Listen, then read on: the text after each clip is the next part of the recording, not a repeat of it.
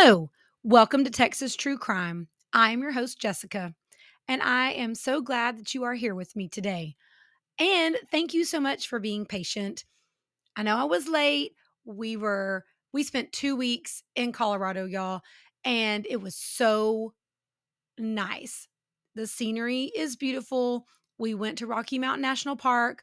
If you have never been, I highly recommend it. The wildlife, the scenery, everything was beautiful. And on top of that, it was nice and cool. As where now that I'm back home in Texas, it's 103 today. So it was also kind of like cheating on the heat in Texas and getting out for a little bit. But like I said, thank you for being patient. Everyone is good now. We have everyone taken care of. And I'm happy to be here to get to record this episode or do this episode with you guys because I have been working on it since we've been gone. But I want to tell you, obviously, we all like true crime. Otherwise, we wouldn't be here talking, would we? But I'm going to tell you what. I had no idea when I started researching and reading about Anthony Allen Shore what I was getting myself into. So be ready. I don't usually do trigger warnings, mainly because it's true crime. And we all know if you're listening to this, it's not going to be pleasant. But I'm kind of giving you a little warning. Just kind of prepare yourself because he's not nice to animals. His victims are not just young women, they're also girls. So kids and animals this week, y'all. So just kind of be prepared. And I mean, one of the documentaries I watched about him was titled Anthony Allen Shore, the killer that disgusted law enforcement.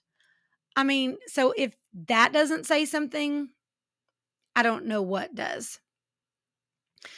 And not just children that he didn't know. He drugged and molested his own daughters too.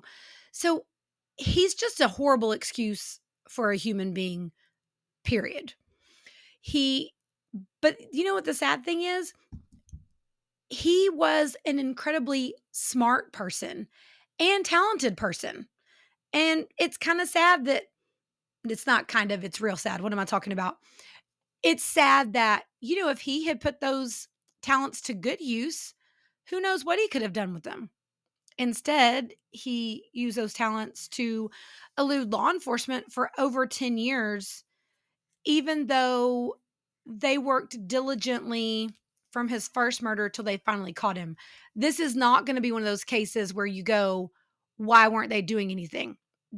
Law enforcement was doing everything in their power to figure out who was doing these awful things.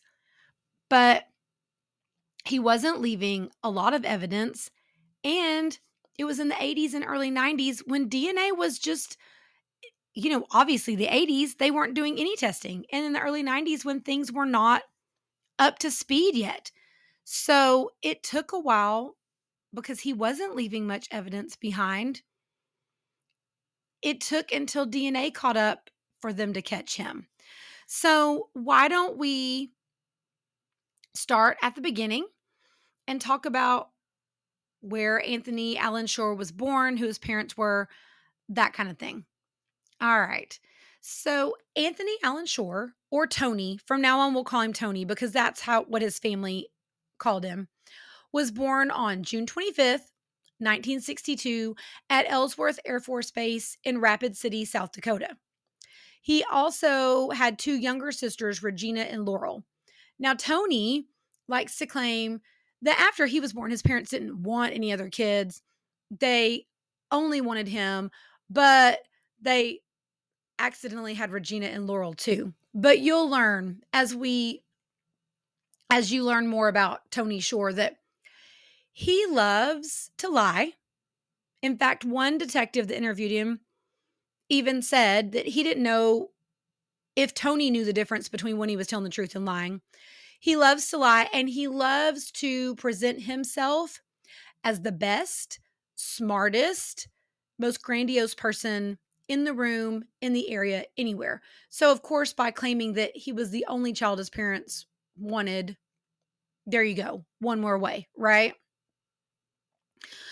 His mother, Deanna, worked as a waitress and as a seamstress on the side. His father, Robert Shore, worked on computers, and at this time, their computers were very new. There weren't a lot of people who knew anything about computers, so he was in high demand and had some really high profile jobs. And because of this, the family moved a lot. And on top of that, besides the moving, Robert Shore was frequently gone from home a lot. So when Tony was 3, they made their first move, which started the cycle of living in one place for a short period of time, a year or two, and then picking up and moving again to follow Robert's job and the demands of people needing him to come wherever his work was needed. And Tony said that pretty soon he figured out there wasn't much point in making friends because they were just going to move. And in his own words, he said he had a bad attitude. Early on, Tony started showing disturbing personality traits. When he was 5, the next door neighbors had a very cute little kitten, and Tony loved the neighbor's kitten. And he wanted to keep the kitten for himself. But his sister told him that it wasn't right for him to keep it, it didn't belong to him. So instead of taking it back to the neighbors, he carried the kitten into the house, went into the kitchen, got a large kitchen knife, brought it back outside, and he stabbed it and killed it instead. Now, Tony's mother, Deanna, was shocked, mortified, didn't know what to do about this very unusual behavior for a 5-year-old. So she called their priest and asked him to please come talk with Tony about this. So the priest came over and he spoke with Tony and explained to him why that was wrong and why he shouldn't do this, but it didn't help. Not long after that, not out long after the kitten incident, he stabbed his sister Regina in the head with a screwdriver. And Regina said, I still do not know to this day why he did it. It wasn't provoked. He just did it, just stabbed her. I mean, these are not things you do. Siblings fight, but you don't try to stab each other in the head with a screwdriver. Now, luckily, it did not cause any major damage, and she is okay. Another thing Tony liked to do when they were kids and elementary school aged was, not that this would be good behavior any age, but elementary school. He was young. He would like to go on bicycle rides with his sister Regina. He and Regina were close in age. Laurel was 6 years younger than Tony. And he even said that his childhood, he remembers spending time with Regina, but Laurel was so much younger, he didn't do as much with her. So he and Regina liked to take bicycle rides. And what Tony would do is he would make Regina go knock on doors, on the neighbors' doors, where he knew girls around their age lived. And he would tell Regina to get them to come outside. And once Regina got the girls outside, Tony would get them and try to grope them and kiss them. And she said she hated this, but she was also scared of her brother, and she was scared to tell him no for fear of what his reaction might be. Well, one day, the house Tony picked was her teacher's house. And she went up, she knocked on the door, she talked to her teacher and to her teacher's daughter, but she knew if, excuse me, if they did something to her teacher's daughter, then there was going to be repercussions at school. And Regina finally stood her ground and told him no, that she loved school and she was not going to get in trouble by helping him do something to her teacher's daughter. And so then she finally put a stop to it like that. But Regina did say that it was interesting that even at that age, Tony had a type. All the girls were very small framed, they were thin, and they had long, really pretty hair. And you'll find out as we go along that that's Tony's type. Small, shy, long, thick hair, women that he could overpower. Now, Tony claimed that his mother beat him and that his parents always screamed and yelled at each other and that they fought all the time. He also claimed that his mother and father were always having affairs behind each other's backs. He also claimed his mother molested him when he was 13. But Tony's sisters all say that that is not true. People in their family, people who knew them, say that that's not true, that their life was pretty normal and ordinary until their parents got divorced when Tony was 14. And they said even then, it wasn't a big dramatic divorce. They just decided not to be married anymore. So, and I will say, I looked into a lot, looked for some other people, corroborating Tony's side of things, but there doesn't seem to, the only person who seems to say that life was so terrible in the Shore household was Tony, no one else. Now, and both sisters said that their mother's idea of discipline, there was no physical discipline involved in their household, that instead what she liked to do was sit them both down, talk to them, or all of them down, talk to them about what they did wrong, and then tell them how to correct it and what the better choice in behavior would be. So it sounds like Deanna Shore was actually a really great mom.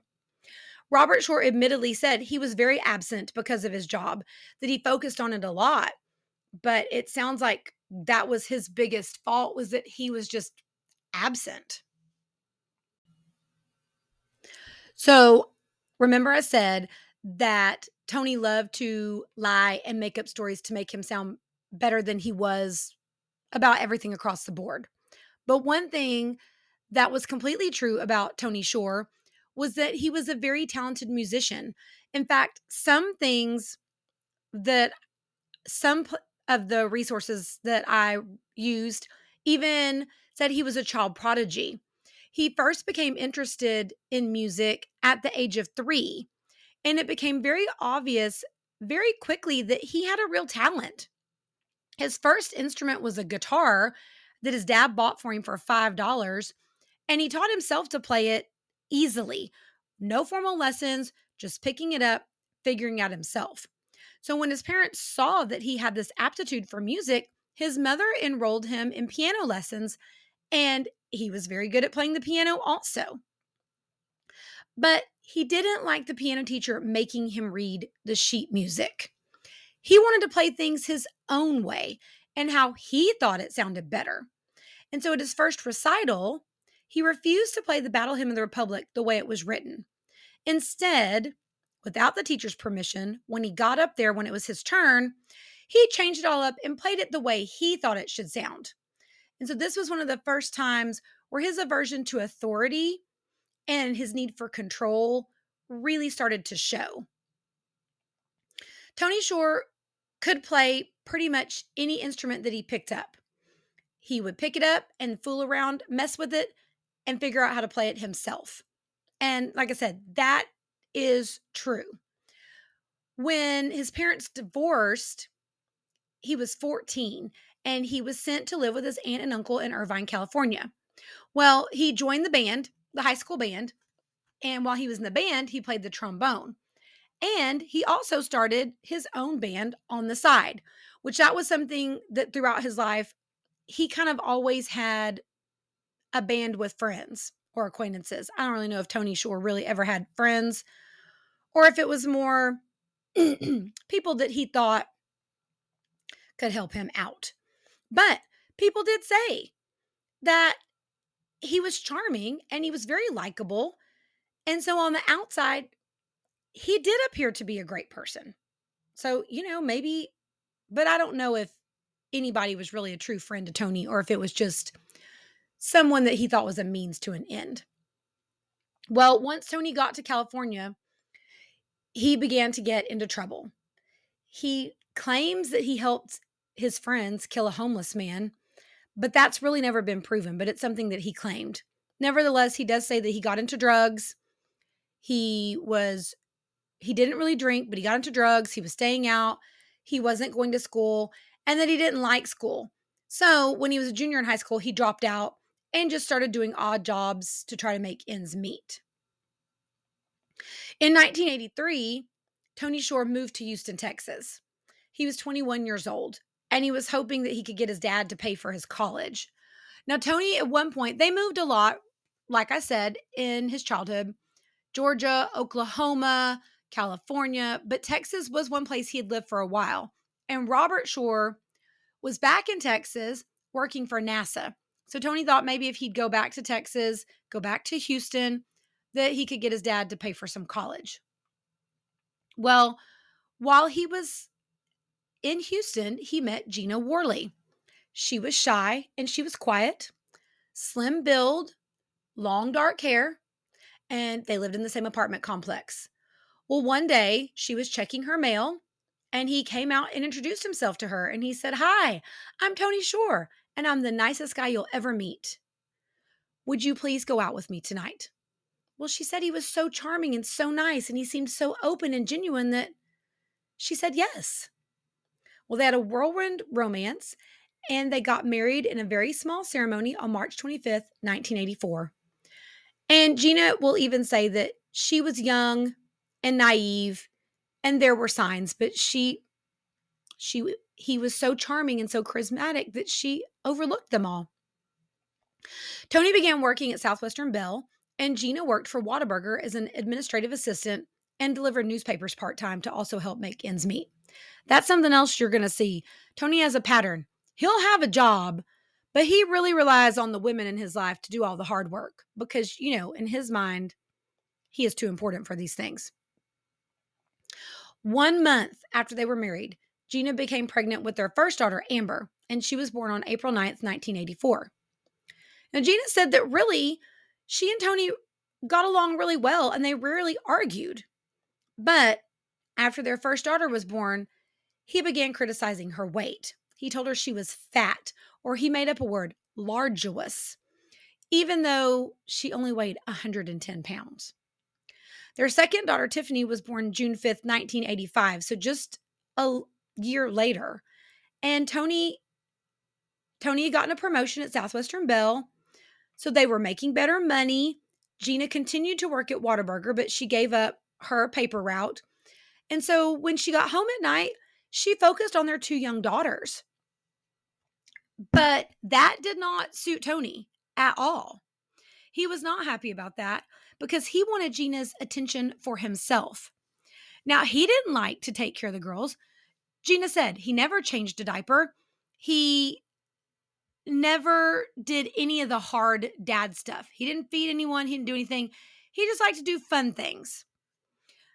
And so it really irked him that, she had to take care of these kids. Let's face it.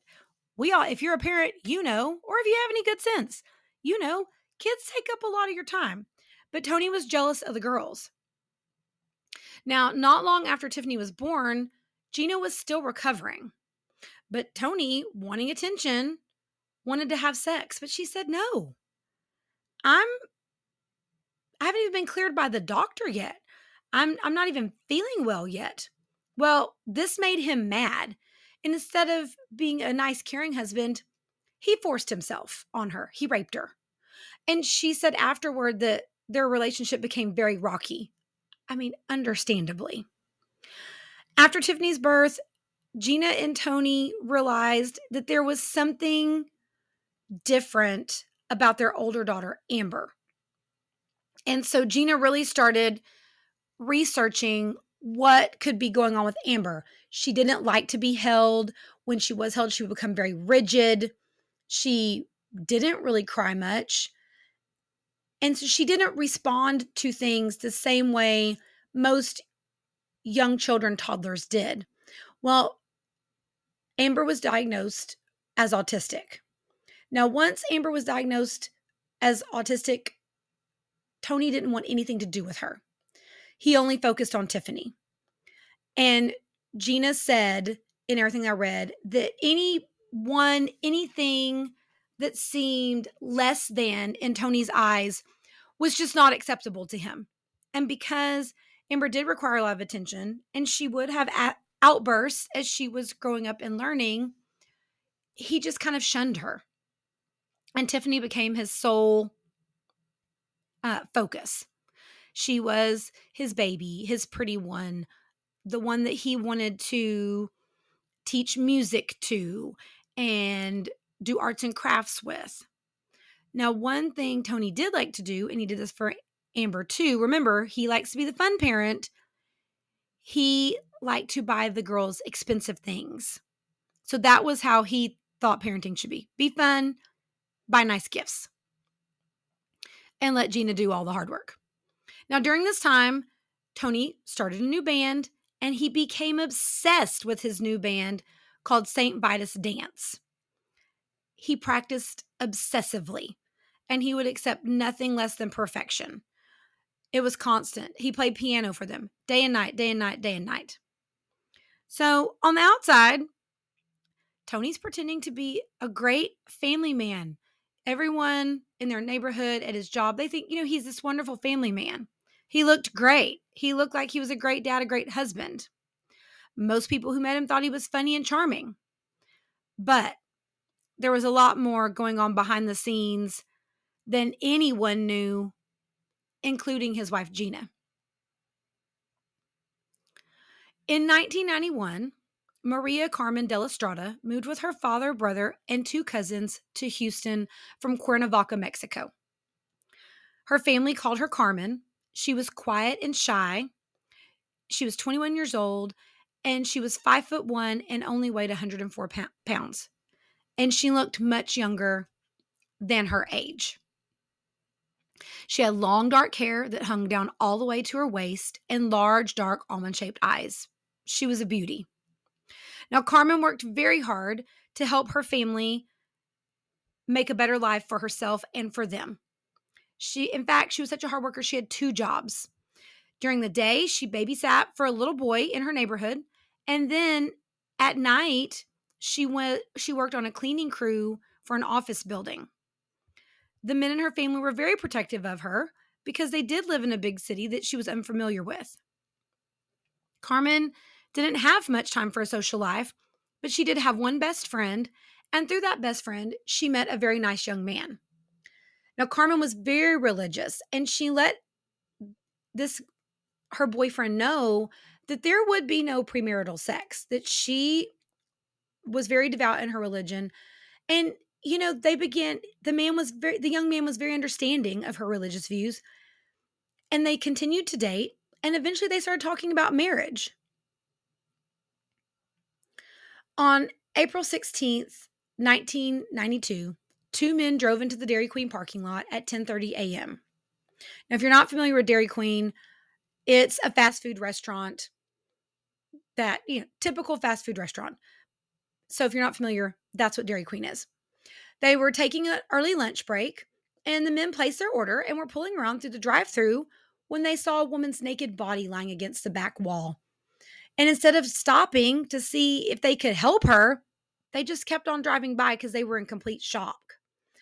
Well, 5 minutes later, the Mrs. Baird's delivery truck was pulling up to make their delivery for the day. The delivery driver had to wait for the car in front of him to pull through the drive-thru, which was the men in the car in shock, so that he could get to the back door to make his bread delivery. Well, as soon as the other car drove by, the driver looked into his side mirror and he noticed there was something blocking the driveway. So he got out of his truck to go see what it was. And he really originally thought that it was a bag of trash or something like that. But when he got closer, he realized that it was the body of a young woman. Well, the driver banged on the back door of the restaurant and yelled, "Call the police." Sergeant Hal Kennedy and his partner, Sergeant Rick Massey, received the call about the body in the Dairy Queen parking lot. Now, these 2 men were veterans of the homicide division of Houston PD. So these were not people new to the scene. They knew what to do. They knew how to process the scene. When they got there, the girl's body was lying face down. Her right arm was tucked under her right hip, and her left arm was stretched up over her head. Her legs had been crossed at the ankles. Her shirt had been pushed up to the middle of her back, and her bra had been cut down the middle in the front.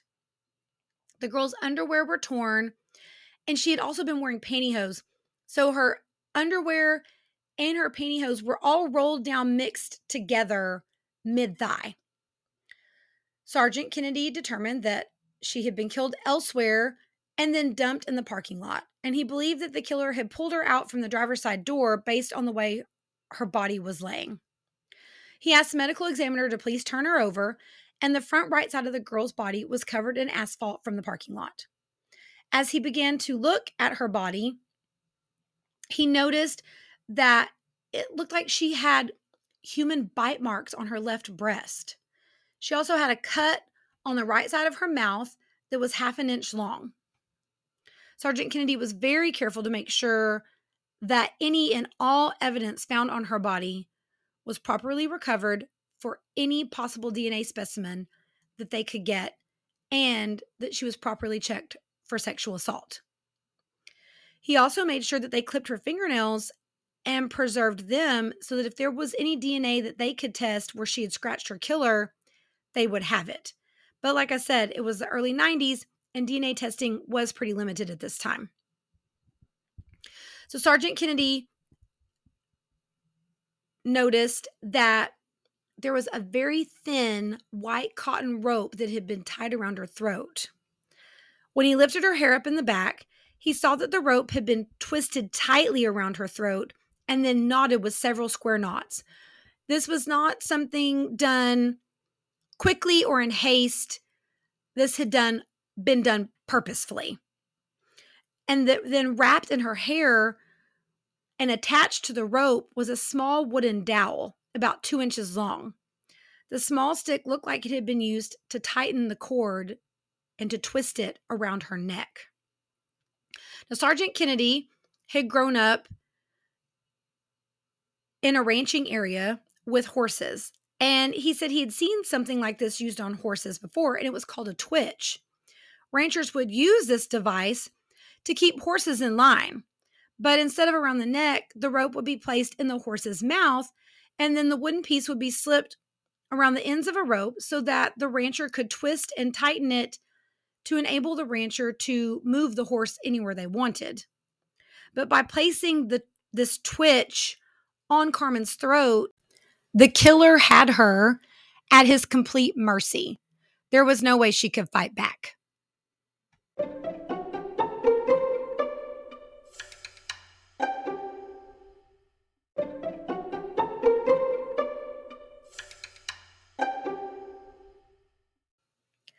The detectives spent the next few hours interviewing all of the Dairy Queen employees. No one knew the girl or had seen anything that morning. There were no cameras in the parking lot, but employees did notice a man in a tan Pontiac drive through the drive-thru about the time the body would have been left. The man was a white male in his late 30s or early 40s. He had short, light brown hair and a mustache. He had on dark blue work pants and a short-sleeve button-down white shirt. He was medium weight and height. The area around the Dairy Queen was predominantly Hispanic, and most people who lived in the area only spoke Spanish. So the detectives called in Spanish-speaking officers to help them canvass the area and talk with the people in the neighborhood. But unfortunately, they didn't turn up any useful information. Now, while they were working in the parking lot, an older man approached Sergeant Kennedy in the Dairy Queen parking lot. He was very upset, and he was holding several pictures of a young lady in his hand. He had heard about the young woman that had been found, and he was concerned because his daughter had not come home from work that night, and that was very unlike her. The man handed his pictures to Sergeant Kennedy, and when Kennedy looked at the pictures, he knew immediately that he was looking at the father, or speaking with the father of the young lady they had found in the Dairy Queen parking lot. So Deputy Chief Medical Examiner Aurelio Espinola did Carmen's autopsy. He confirmed what the detectives had suspected when her body was discovered. Carmen had been sexually assaulted, and the cause of death was asphyxia due to ligature strangulation, meaning that, just as they had thought, the rope and the stick had been used to strangle Carmen. Sergeant Kennedy asked Sergeant Jim Ramsey to help out with the investigation into Carmen's death. He wanted Ramsey to take Carmen's daily route to work so that he could question her neighbors and the people along her route. So, like I said, this is not a case of the police being delinquent in their duties. They worked their tails off.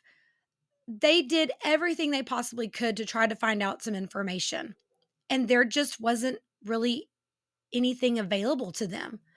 So Sergeant Ramsey knocked on several hundred doors on Carmen's route to work, but no one had seen anything. They also have flyers created with Carmen's picture and information in English and in Spanish written on them and posted all over the area where Carmen's body was found and in her neighborhood. And they also made sure to contact the Spanish speaking media outlets in Houston to make sure that they reported on her murder also. The police took all the tips they received seriously and checked each one out, but the tips led them nowhere each time. Sergeant Kennedy also asked Sergeant Bill Dunn from the sex crimes unit for help. They looked at other cases to see if maybe they could find something that was similar that would give them a lead to who could have done this to Carmen, but nothing.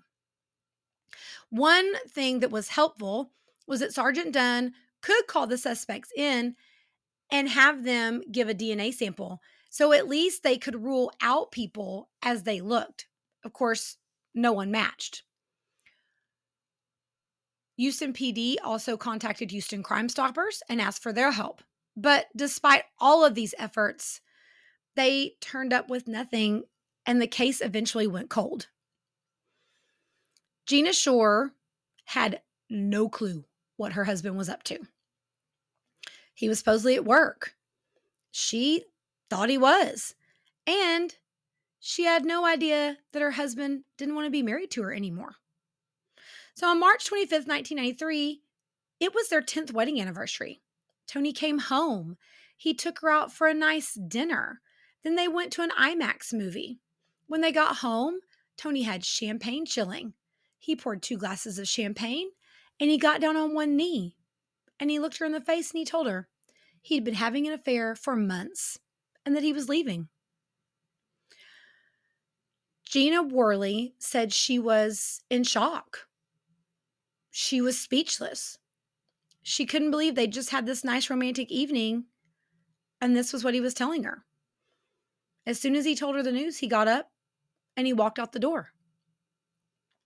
Well, remember all that practicing that he'd been doing with his band?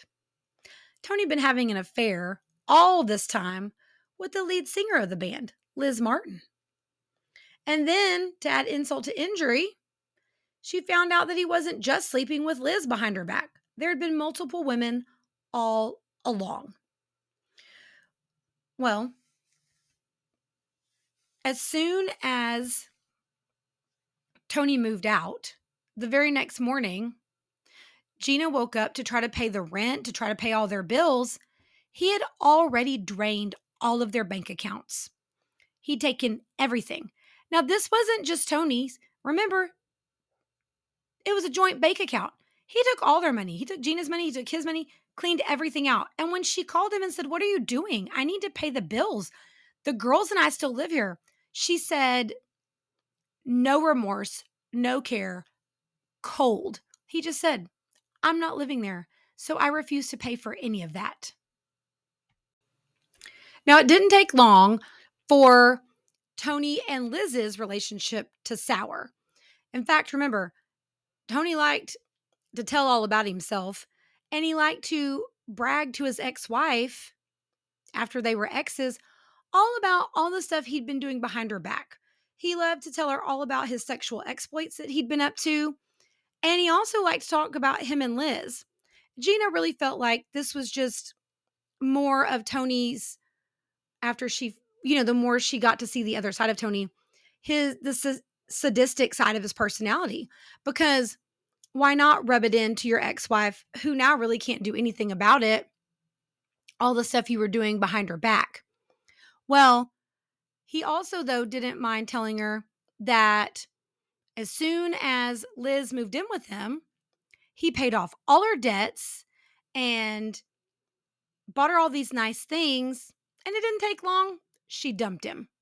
So, that's karma coming back around. But And it even sounds like, Liz was probably using him too. She got what she needed and then she was out.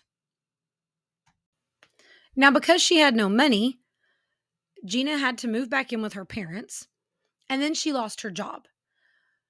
So Tony gained custody of their two daughters. At this time, Amber and Tiffany were 8 and 7. He also didn't care that because they could no longer live in their apartment, the girls also had to be uprooted from their schools. But he could care less because all he was worried about was moving in with his new girlfriend and her two sons and doing what suited him best. So he uprooted the girls, took them out of their school, enrolled them in a new school, and moved them in with Liz and her sons. Now, to help him gain custody of the girls, and of course, because he always has to be the best person, he started spreading rumors about Gina. He claimed that Gina had a drinking problem and that she didn't adequately take care of the girls anyway. Now, Tony's sister, Regina, it's a little confusing because he's got a sister, Regina, a wife, Gina, but Tony's sister, Regina, backed him up on this. Even though his ex-wife, Gina, vehemently denied her drinking problem. She goes, I provided all the day-to-day care of the girls. I took them to school. I cooked all the meals. I took them to all their after-school activities, and then I picked them up. I helped them with homework. She said, I didn't have time to even have a drink, let alone be drunk all the time. But later on, Gina discovered that Tony had been drugging her throughout their whole marriage. He would slip her Hypnol in Gina's drinks, and then she would black out. And she thinks that's why people believed his lie that she was drunk all the time, because in the evening, she probably was slurring her words, and she wasn't aware of these things. Now, she said and remember, Gina said she was naive. And I think that's how he was so easily able to manipulate her and do these things to her. Because she did say that one time she woke up and she was in bed with her daughter, Amber. And she said Amber was one of those of you that have kids, you know how this is. Some kids are crazy sleepers. They roll around all night. They do like gymnastics in their bed. She said Amber was like this. You might wake up and her toe might be in your nose. She was not someone that you were going to sleep peacefully with. But she woke up. She was in bed with Amber. Amber had her legs thrown across her. And she said, how did I even get here? And Amber said, don't you remember, Mom? You came and laid down by me. So she was out of it a lot and didn't even realize it. But at the same time, she never suspected anything. Well, of course, if Gina's out of it, his daughters are asleep, that meant Tony was able to do whatever he wanted when he wanted. And Gina never suspected that while she was out cold and his kids were sleeping, he was out having affairs, sleeping around, or brutally murdering young women and girls. And that's where we're going to stop today. I have a lot more to tell you about Tony Shore. So I hate to leave you hanging, but I promise that we'll be back on track and you will have the next episode on Sunday like usual. Thank you for listening today. Hope you enjoyed the episode. As always, I would love to hear your thoughts, ideas for other episodes. I've gotten some great suggestions lately, so thank you all for your input. Let me know if there would be other things you would want to talk about. You can find me on Instagram at Texas True Crime Pod. You can find me on Facebook at Texas True Crime, or you can also email me at texastruecrimepodcast@gmail.com. Remember, please subscribe, leave a 5-star review, and tell a friend. If you like what you're hearing, tell a friend about it. Help spread the word. That helps more than anything. Thank you for listening today, and I will see you in just a few days. Bye.